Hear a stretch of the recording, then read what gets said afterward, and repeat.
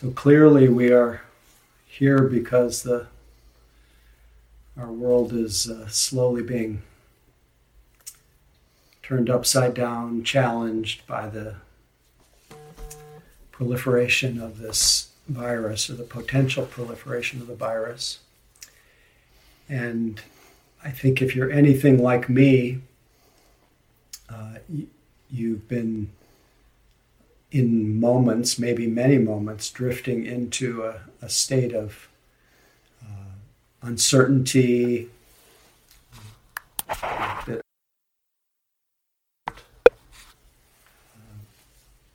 slightly anxious, and wondering what's next, because we're just left with that unknown of how things will turn out. And it's very easy for our mind to catastrophize, to anticipate the worst, and then our body goes into a state of freeze and anxiety. And the amazing thing about that is nothing's really happened. It's all been in our imagination. And that's what humans do, so it's certainly worthy of sympathy and compassion to be upset, to be concerned, to be worried.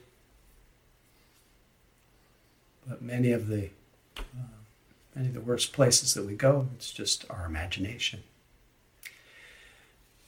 So when I was recognizing that pattern within my own mind today, and over the last week, I traveled to Texas to lead a retreat, and I felt on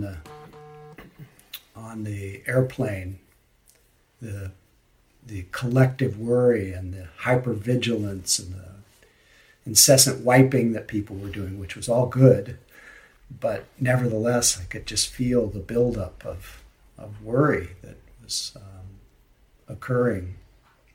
And I felt quite unnerved by the end, just part of this collective concern. And when I was reflecting on that today, I was thinking that this collective concern, or our individual concern, reminded me a lot of the anticipatory anxiety that arises for people who go on meditation retreats. They go on a meditation retreat, their unfolding present moments are very workable. They're basically, in any moment, there are just 6 things happening. There's seeing, there's hearing, there's smelling, there's tasting, there's sensations, there's thoughts, moods. Really, life in its present unfolding is quite simple. Even in the middle of a world that is spinning, our present moment experience is very simple. So when we talk about life as being complicated, it's really not complicated. It's really simple. But our imagination makes it complicated. And a phenomenon that I noticed in my early years of practice, and I know I've spoken of this on Tuesday nights before, is at the end of a retreat, when it's time to go home, our minds jump ahead. They start creating the complicated life that we are re-entering. And that complicated life has to-do lists. It has people who are difficult. It has all the things that are necessary to live. It's so different than the simplicity of what's happening moment to moment. And there's a strong tendency for those who are anticipating what's next to become quite anxious. And there's this very precious experience of being in touch with the unfolding present eternal now, just the immersed in life, right where it is, right where it touches you. It's so precious. And there is the fear that you'll lose it. And then there is the belief that this very fragile connection with real-time awareness, this fragile practice, then has to be taken into our big, crazy, complicated, scary life. And then we get anxious. And I noticed that a lot because I did long practice periods, and I would leave and I'd be thinking, how am I going to take this little practice, little me, go out into that big world? And perhaps right now you're feeling a little alone in the world with your worries about what will happen. Anyway, one day I realized that I was getting quite nervous about going home from the retreat.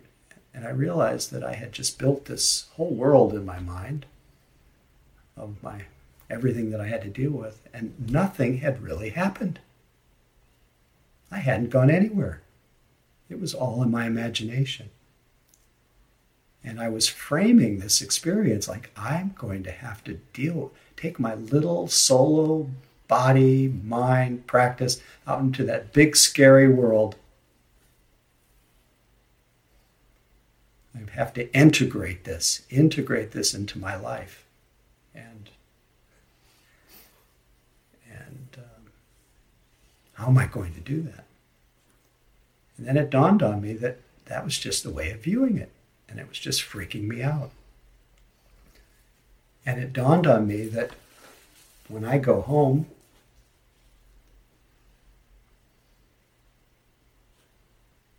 when my home actually comes to me, it's really just the same moments. In fact, I don't really even go home.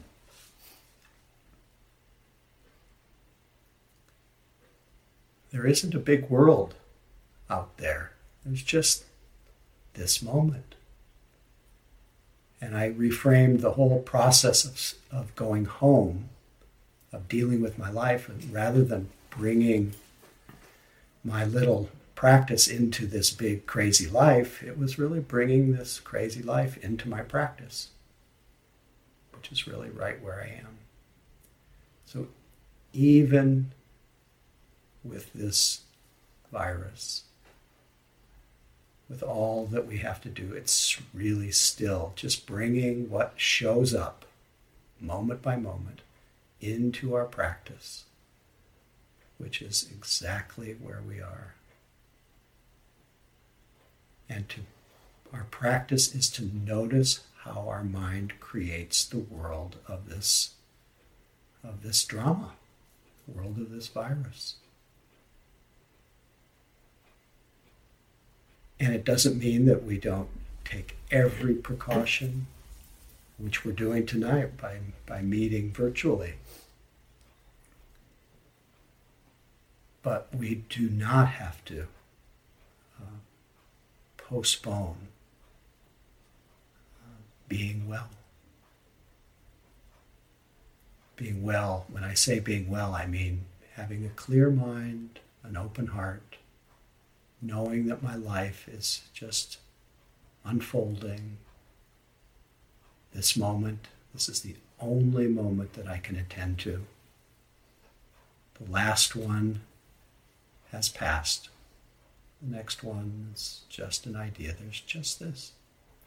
And this one I can handle. And when I see myself jumping ahead, I notice my mind is jumping ahead. When I feel myself anxious, I turn toward that feeling of anxiety and I let that anxiety be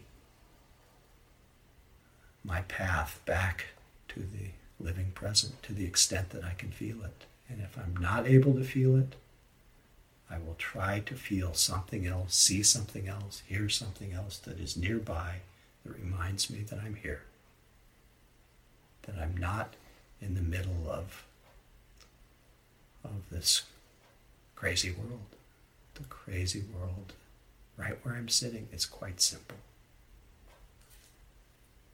So may we all integrate this time, this world, whatever's happening, may we integrate it into our practice, which is right where we're sitting or walking or whatever we may be doing right now. The best protection for this tendency for our winds to move up into a lot of discursive thinking, this is what I've been thinking about anyway. The best protection is a wide, receptive sensitivity to my sitting body, or my body, wherever it is, just feeling it. Not looking for anything but a simple sense of body awareness.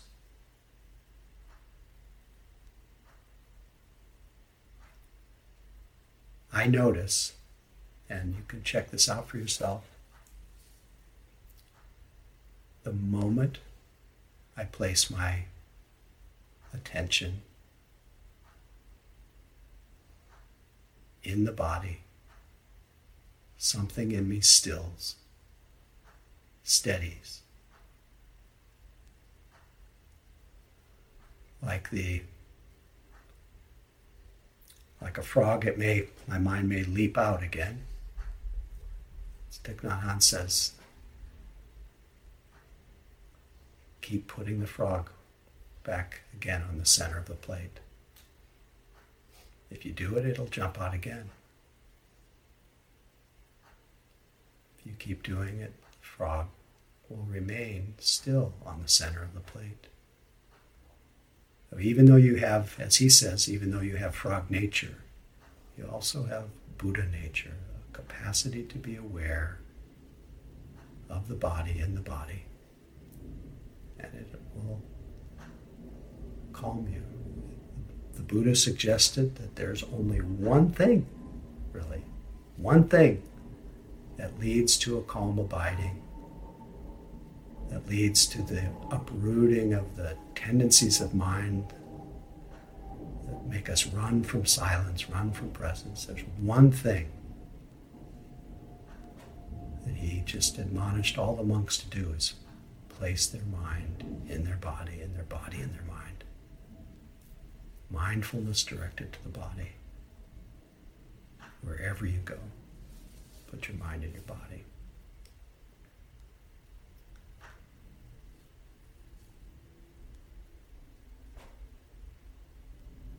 The other thing I'm trying to remember right now is the wisdom, I wanted to call it the wisdom of equanimity. Really the only wise response to uncertain conditions. And in the teachings of the Buddha, he made it very clear, just reminds us, it's not like he made this up. He said if we reflect on 5 things, we can stay steady. We'll find some balance. If we can remember that we're sure to become old, that we can't avoid aging. I should say we're sure to become older. We're sure to become ill. We cannot avoid illness. I think it's really important to remember right now.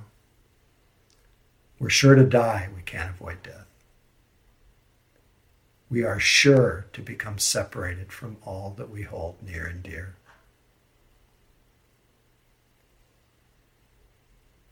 We are sure to be the heir, the inheritor of our actions, of our karma. They are our main relation. They are the womb out of which we are born moment to moment. So what seeds do you want to plant during this time of uncertainty?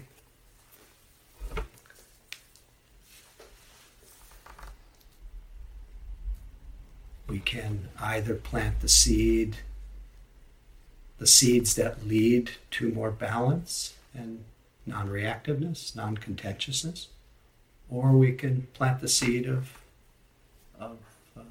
grasping at our health, our life, our youth. We can practice letting go, letting be, as is. Easy to talk about. But what you do with your mind right now is what creates your future present moments. One Tibetan teacher said, if you want to understand your past, look at your present experience. If you want to understand your future, look at your present actions. So what you do with your mind right now, and if you, from the time you wake up in the morning till the time you go to bed, you put your mind in your body in your mind, there's no doubt that seed will produce a greater sense of harmony of mind and body, more continuity of attention to real time, since the body is always real time.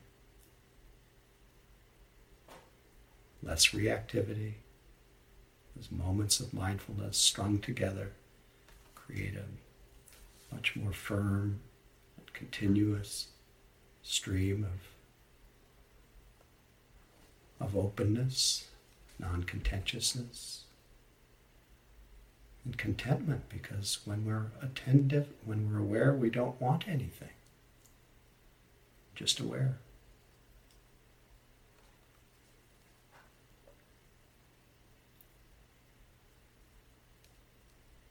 But especially the first three reflections, I'm sure to become old, I'm sure to become ill, I'm sure to die, to reflect on the normalcy of this. And to not be so shocked, so amazed when we realize that we're vulnerable. I have Jennifer Wellwood's wonderful poem, The Dakini Speaks, with me tonight. My friends, let's grow up. Let's stop pretending we don't know the deal here. Or if we truly haven't noticed, let's wake up and notice. Look, everything that can be lost will be lost. It's simple. How could we have missed it for so long? Let's grieve our losses fully like ripe human beings.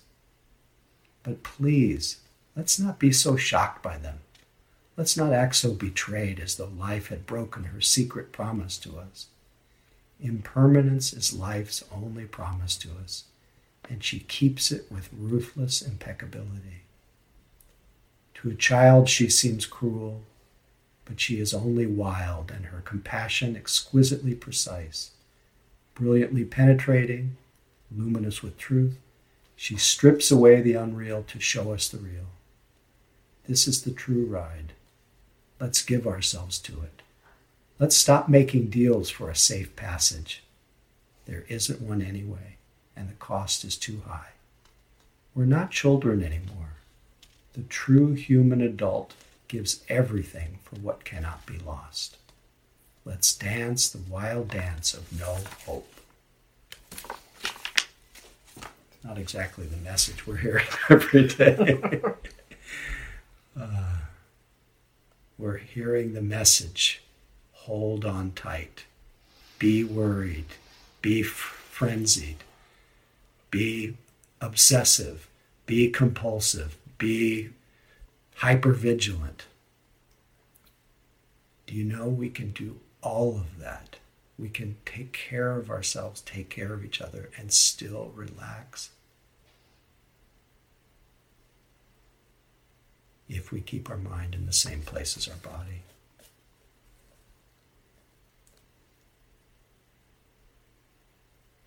Even with teachings, though, we get flooded. Someone I met with today went through was very much at the heart of the AIDS epidemic, doing a lot of service and seeing many, many near and dear ones pass away and struggle. And just the level of uncertainty that this new virus has brought has triggered kind of almost like a PTSD, re-triggering of the trauma of that whole, of the epidemic. And that comes unbidden, as many of our reactions do. So it's also essential that we regard ourselves with great tenderness, kindness. Try to meet whatever the upset that you may have, even this moment as we sit here together. You meet it with kindness. My wife shared with me this morning the practice that is especially useful for trauma, for harmonizing the nervous system, the chanting of the sound vu, that it resonates with the vagus nerve, and it helps release oxytocin in the brain and helps feel like we're being soothed and settled, and it calms us. So let's do it together for a few moments.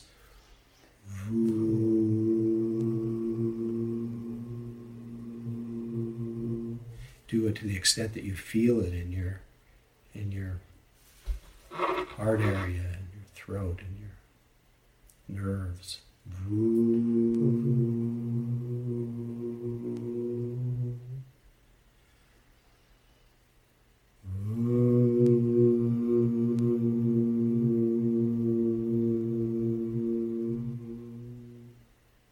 Many, many means of soothing our hearts, soothing our bodies, all orienting ourselves to this unfolding present, a sense of now. Helps settle us.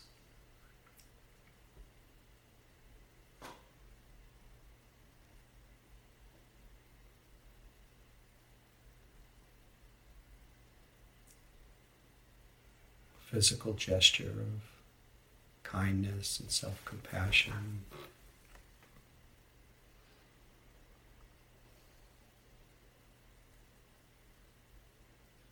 Then the practice, a very specific kind of practice of equanimity, just reflecting over and over again.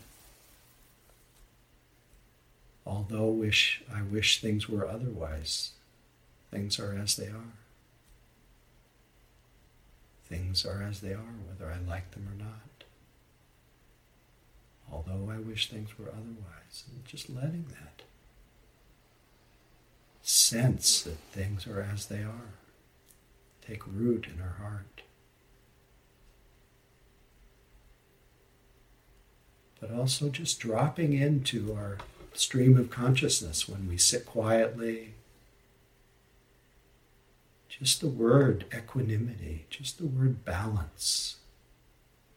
Sensing that the mind that knows, the knowing mind, awareness, itself is balanced.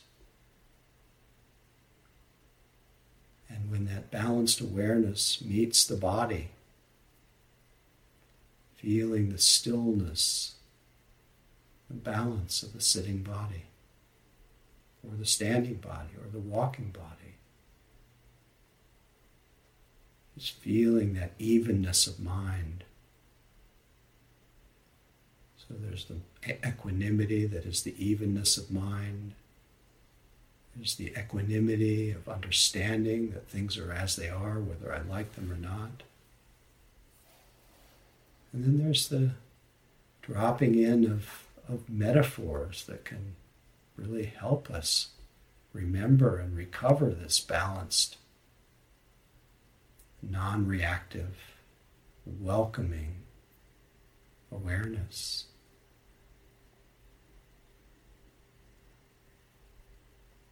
What gives a sense of equanimity? What metaphor? Open, empty, impartial, like a clear, empty sky. The sky is immovable. Be the sky. That's one that may be resonant with you. Another is unshakable, like a mountain. That draws us to the stillness of the body, stillness of mind, the immovable mountain. All the storms come and go, but the mountain is not moved.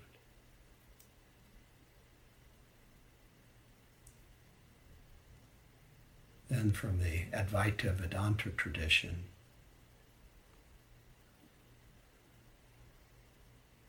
the deep ocean, the unbounded deep, in whom all the worlds rise and fall.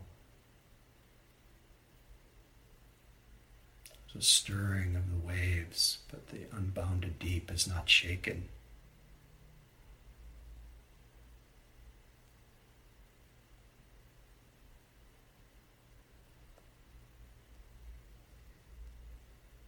Or for some of you who've heard over and over the poem about the little duck,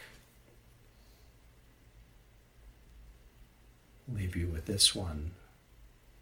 There's a big heaving in the Atlantic Ocean. There's this little duck. The ocean is heaving, and what does the duck do? He sits down in it. He reposes in the immediate, as if it were infinity, which it is. He eases himself into the boundless, just where it touches him.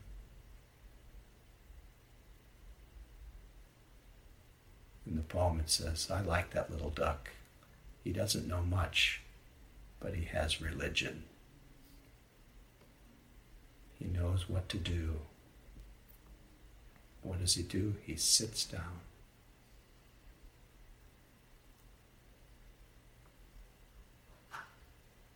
All of these teachings call us here that the cure for our pain and our upset is to turn toward it. To recognize whatever mood, whatever state of mind, whatever thought or worry, it's just arising and fading.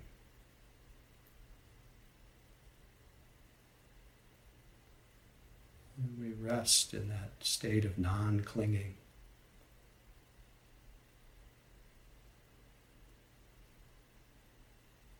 Not intentionally looking ahead, not intentionally looking back.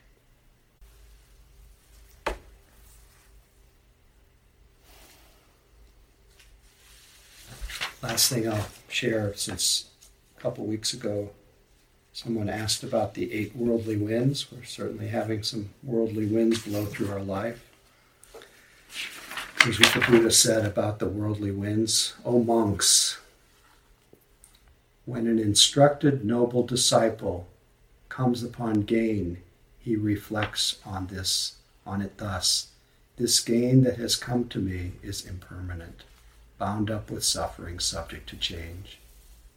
And so will he reflect when loss and so forth come upon him. He understands all these things as they really are, and they do not engross his mind. Thus he will not be elated by gain or dejected by loss, elated by fame or dejected by disrepute, elated by praise or dejected by blame, elated by pleasure or dejected by pain. Having thus given up likes and dislikes, he will be freed from birth, aging, and death, from sorrow, lamentation, from pain, grief, and despair. He will be freed from suffering, I declare. This, monks, is the distinction, the disparity, the difference between an instructed noble disciple and an uninstructed worldling.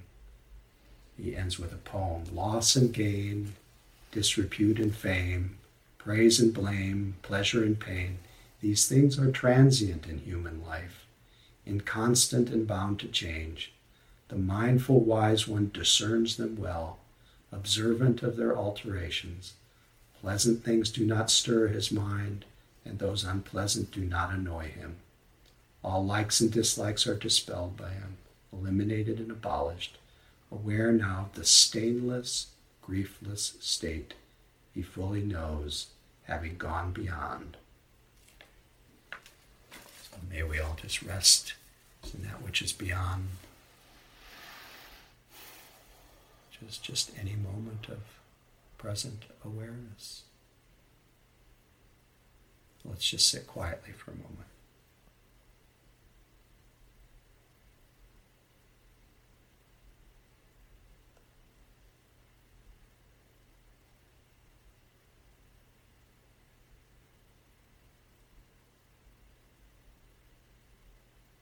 Right in the middle of it.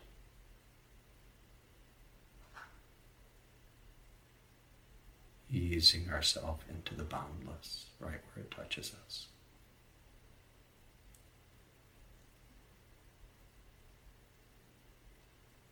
Enveloped in a field of loving kindness, self-compassion, and compassion for all beings in these crazy circumstances.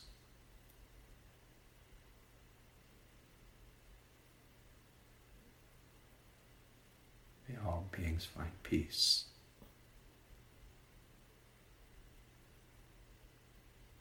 May all beings find happiness, happiness that does not depend on circumstances.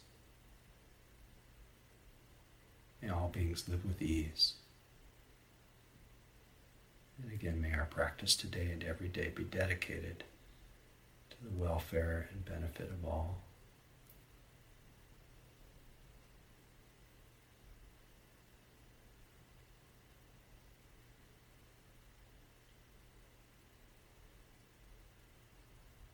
May our lives, our practice be a blessing to everyone we know and everyone we don't know. Anyway, thank you for indulging this strange technology. I realized I could have been looking at the camera, but it seemed a little odd to look at a computer, so I just closed my eyes a lot of the time. And so I hope you didn't feel like I was in my own world. I was thinking about you, and I wish you all well, and I so appreciate you joining. And I guess did Dan did he put out a message? Oh no, I think just right there, just in terms of Donna. Oh yeah. Well, Dan wanted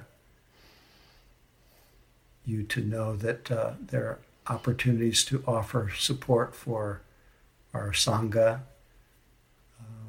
through PayPal and Venmo, and so thank you for any support tonight. And I just wanted to say that some of you may have expected Tara Muley to be with us tonight as leading the Sangha, but we thought that it might be a little bit difficult technically and everything for her to come just on a drop-in basis to be able to kind of manage this whole thing tonight. And so, but she will be back.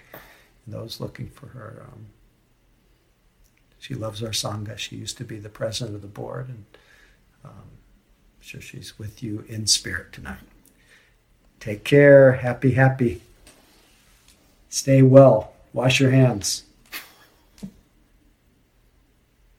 Thank you.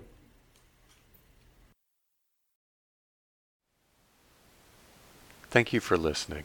To learn how you can support the teachers and Dharma Seed, please visit dharmaseed.org/donate.